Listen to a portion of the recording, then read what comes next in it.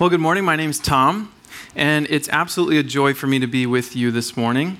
If we've never met, I would love to. So I'm going to be hanging out right up here after this service. Please come say hello. You'd make my day. I want to start out this morning by telling you as clearly as I can where we're going together. Here it is.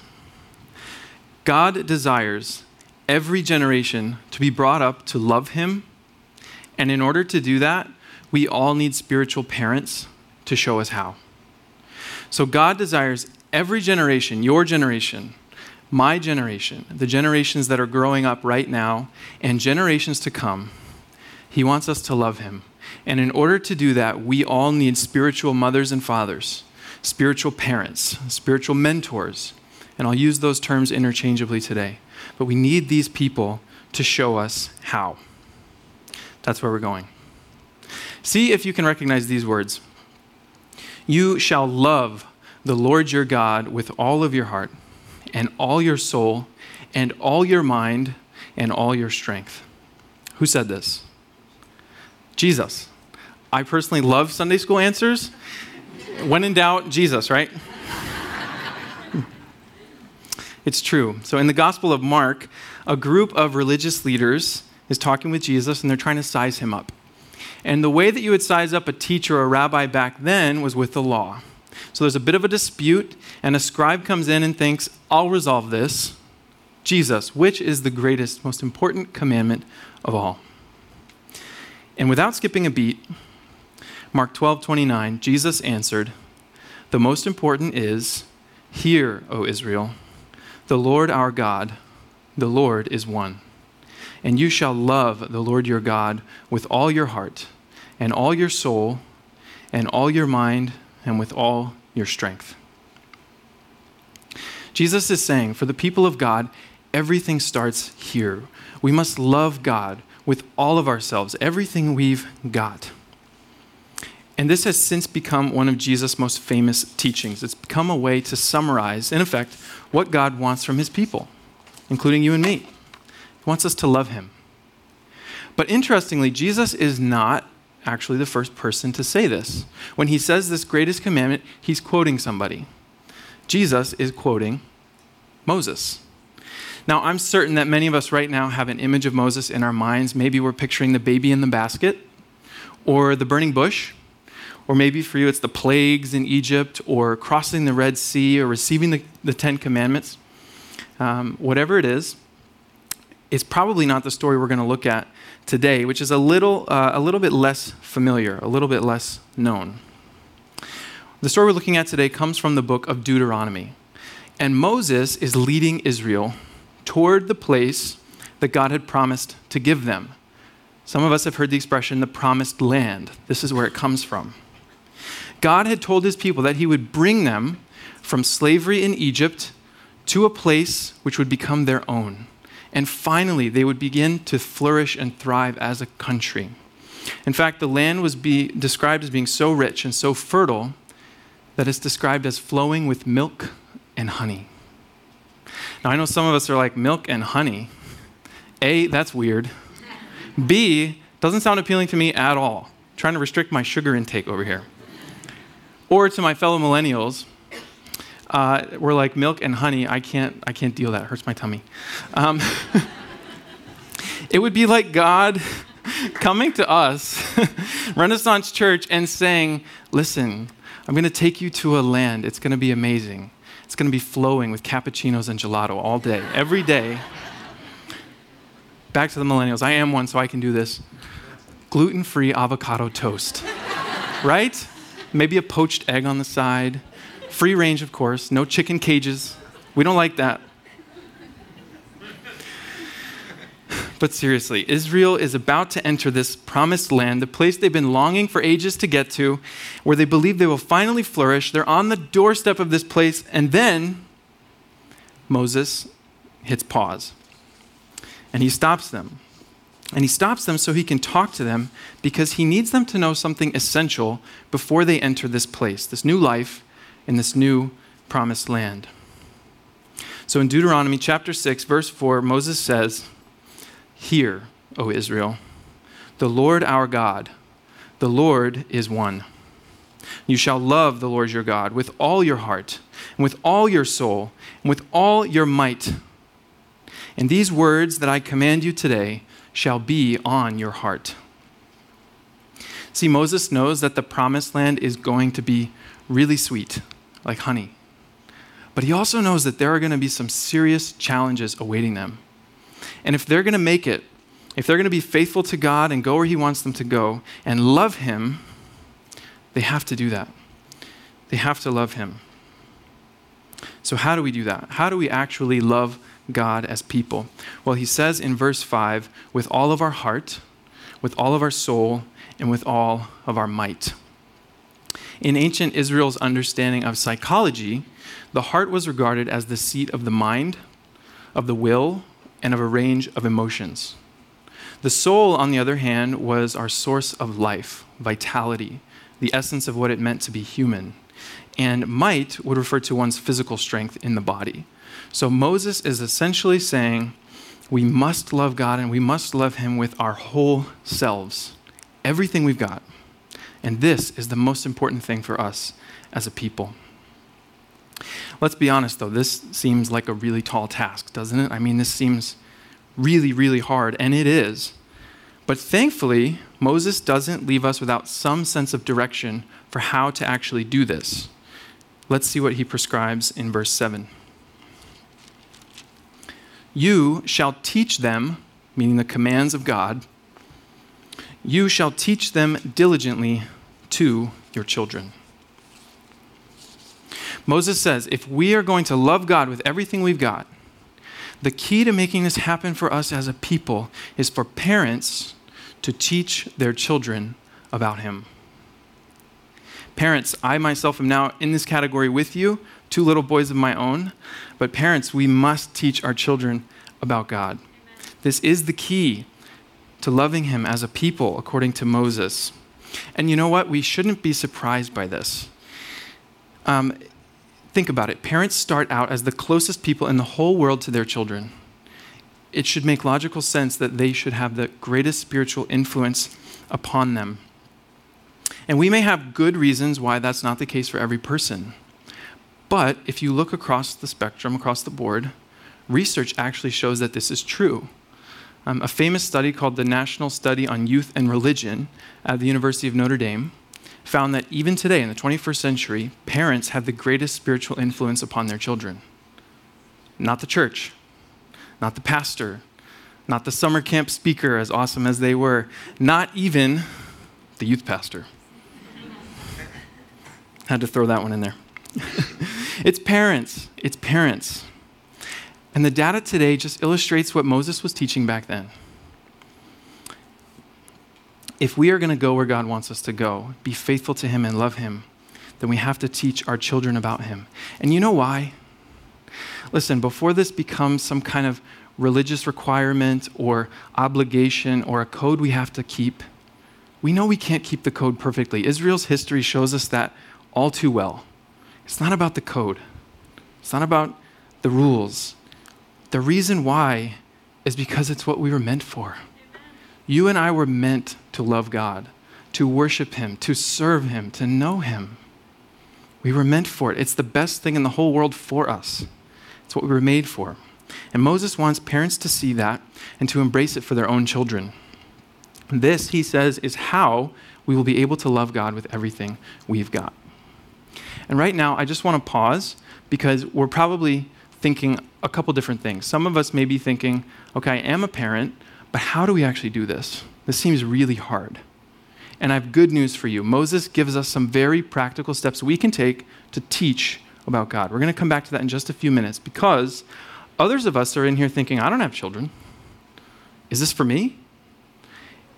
And so we're going to take a little bit of time to show that even though this exhortation to teach children about God is given to parents, it's not just for parents. It could be for you as well. I want to tell you a story about that. So it was 9th grade. Any high schoolers here this morning? Yes. All right. It was 9th grade. I love 9th grade. Best 3 years of my life. That was a joke. But in ninth grade, I cared about two things. Number one, sports. So the summer before ninth grade, I decided to stop playing soccer so that I could focus solely on swimming with one goal in mind, and that was to become the best athlete I could possibly be. And I'll be totally transparent. At age 14, I wanted to make the Olympic team someday. That was my goal. It's who I wanted to be. That also led me to the second thing I cared about, which was my grades, because I knew that I wanted to go to the best college with the best swimming program, so I had to be good in school in order to do that. That was what I cared about in ninth grade. Notice what's not on my list. Many things, but faith was not on my list. And even though I truly had come to believe that Jesus is who he says he is, that because of God's grace, he came to lay down his own life so that I could have mine. I believed that, but I didn't really know anything about following him. And so I don't know if my parents signed me up or I decided to go, but I ended up in my church's youth group in New Providence, and that's where I met Matt Mitchell. So Matt was a 30-something seminary student who drove an hour each way from Princeton on Sundays to lead a small group of ninth grade boys, and I was one of those boys. And just to give you a sense for who Matt was, I remember this conversation with him. We were there one night thinking about sports or grades or girls, but we don't want to talk about that. And Matt, he just throws out a question.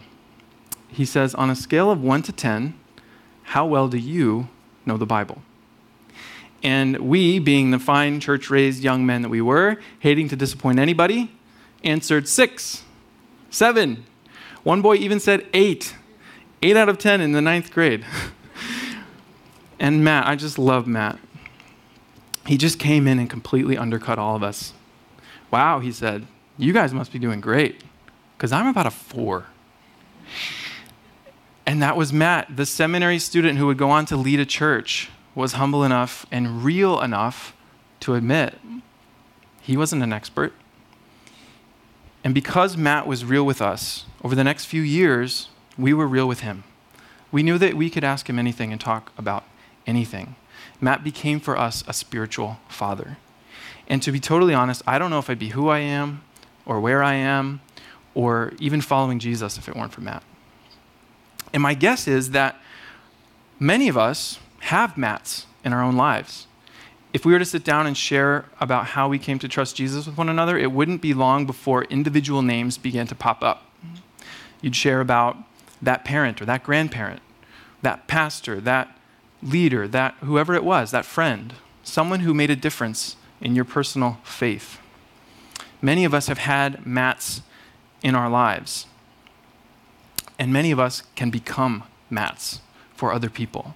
And that's the point for those of us without children, is you don't have to have physical children to become a spiritual parent for another person. God will call some of us to do that. And it doesn't have to be a gargantuan undertaking. Don't get me wrong, it could be. God may call you to something which seems like a radical decision. We just heard from Evan and Hannah, who a year ago decided, we're going to move to Guatemala and adopt these children. God may lead you to as radical of a decision as that. But he might not, and not all of us will do that. But he may lead us to make decisions in other areas. He may lead you to serve as a leader for children or for students. And that's actually happening right now downstairs as we speak. He may call you to do that. Or maybe that's not your thing, but others of us will be called to do that, and you don't have to be a spiritual giant to do it. You don't have to be a missionary or a future pastor. Case in point, about a year ago, my friend Mary decided to become a leader for our middle school group. And I asked Mary if I could share this with you this morning, and she graciously said yes. But Mary would be the first to say, I'm not an expert in the Bible, I'm not an expert in youth ministry, but I can love these kids.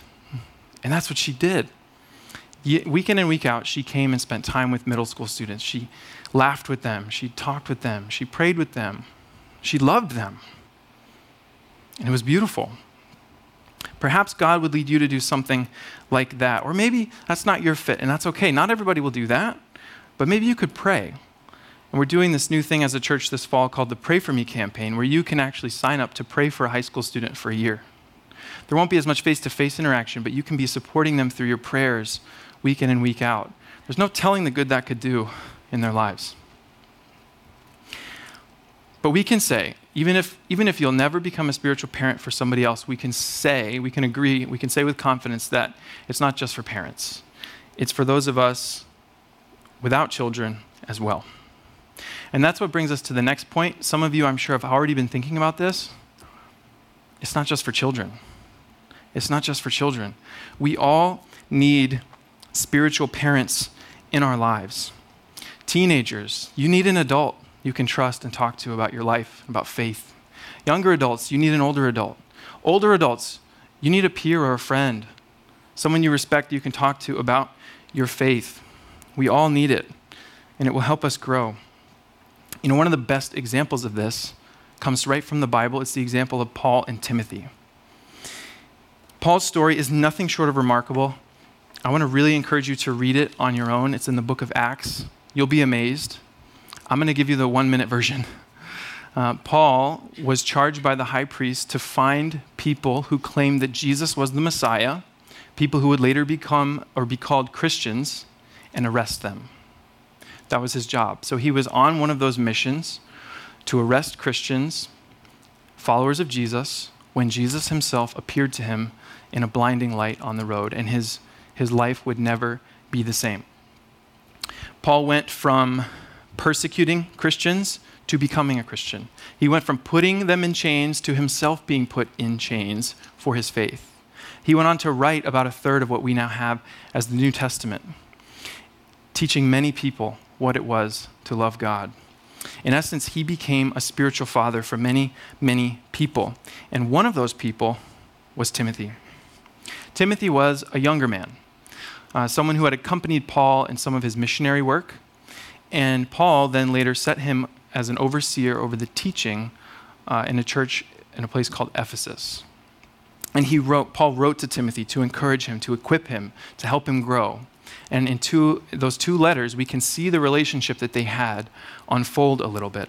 And so we're just going to read very briefly from the introduction to the first letter, 1 Timothy chapter 1, verse 2. To Timothy, my true son in the faith. Paul's relationship with Timothy had attained such a level of intimacy that he's viewing him as his own son in the faith. He's clearly become a spiritual father for him. And just like Timothy, we all need spiritual parents. So if you're a teenager, seek out an adult that you can grow to trust, someone you can talk to about life or faith. If you're a younger adult, seek out an older adult with whom you can do the same. Every generation, no matter where you're at in life, seek out someone you respect and invite them to help you grow. You need it. I need it. We all need it. So how do we actually do this? Where do we find these people? It doesn't just happen, right? Well, I would argue that there's many places, but that the single best place in all the world is right here. It's the church. This is a place where you can find somebody to be a mentor. Maybe this fall you choose to sign up for a group. It could be a short-term connect group, or it could be a longer-term community group. Or maybe you can't commit to a longer period of time. Come to a seminar where you can learn and connect with people. Or maybe it's as simple as choosing, when you come here on Sunday, to be intentional about meeting people. It may lead to a relationship, which could lead to mentorship and to growth. So let me just encourage you.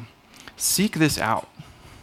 This can be a place where these kinds of relationships happen. And I think it should be a place where they happen, but we have to seek them out. So right now, you might be thinking, okay, this is great. We all need spiritual mentors to love God. Check. But how? For the parents and mentors, the people who will actually be teaching others about God, how do we actually do this? How do we teach about God? And thankfully, Moses doesn't leave us in the dark. He gives us 5 practical steps to take so that we can teach about God. From Deuteronomy 6, verse 7, he says, "You shall teach them," meaning the commands of God, "diligently to your children, and shall talk of them." And we're going to stop right there just a moment. This is the first one, talk.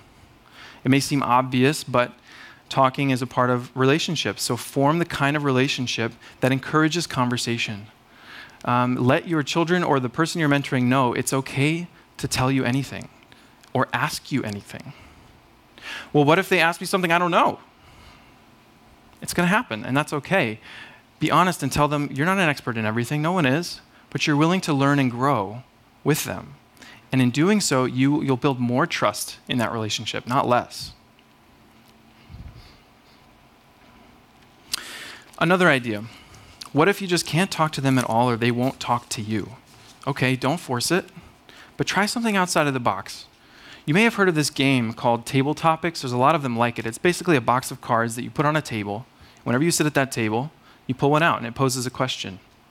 And you just answer the question and it creates conversation. Well, how'd you end up at that response? Or tell me about that experience. And that can lead to different things. It doesn't have to be that. Try something like that or your own idea. The point is, try something. Because at the end of the day, if we're going to teach about God, we have to talk. That's the first. And the second way to teach about God is tied to it. Opportunities to talk will emerge when we spend time together. From Deuteronomy 6:7. And shall talk of them when you sit in your house, and when you walk by the way, and when you lie down, and when you rise. Everyday things. In your everyday life, in the regular rhythms of your day and your week, find time, make time to be together. We may not walk by the way anymore like they did back then, but we may drive, we may be in the car together. Use that time, listen to something that's going to help you grow in your faith, or talk while you're in the car. If you're with children or with the person you're mentoring at the start of the day or at the end of the day, make a little bit of time. Maybe you choose, we're going to pray together. Maybe you have kids, maybe you pray together before you go to sleep or when you wake up. Or maybe you find a time once a week to read the Bible together and just talk through, answer some questions, ask questions. That's something you could choose to do. Just try something and see what works. Find those moments, make those moments, and use them. That's the second way, is time. And Moses continues now to the third way, which is from verses 8 and 9. He says, you shall bind them, the commands of God, as a sign on your hand. And they shall be as frontlets between your eyes, and shall write them on the doorposts of your house and on your gates. So the third way to teach about God is tokens. Now look, tokens may not be your thing. That's totally fine. But for others of us, a physical object, which reminds us of something, it represents something else, can be a powerful reminder. And we already have many of them. I mean, this wedding ring on my finger, basically it's nothing more than a piece of metal. But it becomes so much more than that by virtue of what it represents. It's become a token. Moses gives us some examples of tokens that can remind us of God. Take the frontlets between the eyes, for example. Some people took this very literally, and they actually took the law, they wrote it, they truncated it, shrunk it down, wrote it on a tiny piece of scroll, rolled it up, and tied it with string across their heads so that the law of God would literally be before their eyes. That's commitment, right? I don't think we're probably not going to do that. But you might choose to put a Bible verse in a place you're going to see it regularly. You might put it on your fridge or your bathroom mirror. You might hang it on a wall. You might place your Bible in a place in your home where you're going to see it frequently and be reminded, I should pick that up, read it. You can get really creative with this. It can be a small thing, a big thing, but use those tokens as opportunities to teach other people, to remind ourselves and others about who God is and what he has done. And that brings us to the fourth way to teach about God. Because the truth is, when we remember who God is and what he's done, we cannot help but give him our thanks. Verses 10 through 13. And when the Lord your God brings you into the land that he swore to your fathers, to Abraham, to Isaac, and to Jacob to give you, with great and good cities that you did not build, and houses full of all good things that you did not fill, and cisterns that you did not dig, and vineyards and olive trees that you did not plant. And when you eat and are full, when you receive all of these good gifts, these blessings from God, then take care lest you forget the Lord, who brought you out of the land of Egypt, out of the house of slavery. It is the Lord your God you shall fear, him you shall serve, and by his name you shall swear. Moses says, when we receive these good gifts, don't forget whom they come from. remember him and thank him. If we regularly did this, if we got into the habit of showing each other how to express gratitude to God, that would be a beautiful thing. I'm sure many of us have done this. At Thanksgiving dinner, you get up in a circle, maybe you hold hands, maybe you don't. But everybody says, I'm thankful for this, I'm thankful for that. Anybody done that? Okay. It's awkward, right? Isn't that awkward? There's always that one person who's like, I'm so thankful for the hot food right over there. It looks delicious. We're going to get to eat it as soon as we're done with this. It's a little awkward, but it wouldn't be so awkward if we actually did that more than once a year, right? If it was a weekly thing or a daily thing, it would be less of a tradition and more of a habit, a joyful habit, a way to express our gratitude to God for who he is and what he's done. So give thanks. And that brings us to our final way to teach. It's together. We are in this together as the community of faith. And for Moses, that was the nation of Israel. For you and me, it's the church. We want to be the kind of church that encourages and facilitates these kinds of relationships. When we do this, when the people in the church become spiritual parents for others, they show them what it is to love God. And the only reason we even can love God is because he first loved us. And there is no more vivid or powerful illustration of God's love than Jesus himself, who came and laid down his own life for you and for me so that we could have ours. So when someone becomes a spiritual parent, they don't just look like a mentor, they look like Jesus. Do you remember Mary, my friend who became the middle school leader?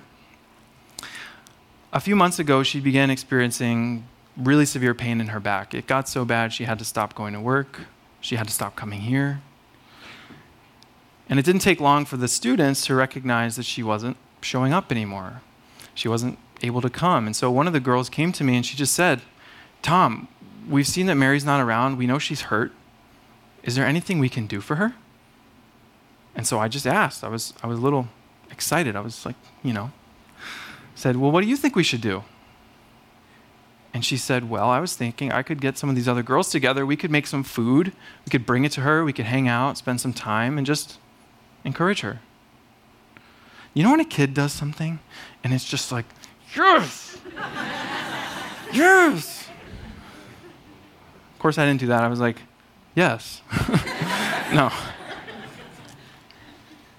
I said, yes, that would be beautiful. You should totally do that. And you know what? It was. 8 middle school students got together, they made some food, they brought it over, and they just spent time with her. They sat together, they talked, they even sang some songs, they prayed together. After the fact, Mary told me that moment, that time in her living room, was exactly what she needed. And this is the best part. I'm confident of this. If Mary had not been there week in and week out with those students, loving them, becoming a spiritual mother for them, showing them what it is to love God, then this moment would not have happened. They wouldn't have been there for her. It was because of her year of looking like Jesus to those students that enabled them to look like Jesus for her in her time of need. It wouldn't have happened. Just imagine with me for a second, a world that looked more like Mary's living room. It would be beautiful. Friends, Moses showed his people back then what we need to see right now, which is that God desires every generation to be brought up to love him. And in order to do that, we all need spiritual parents to show us how. So let's decide together, as a church, we want to be this kind of community, the kind of community that supports these relationships. Find a spiritual parent, become a spiritual parent, and let's love God together. Let's pray.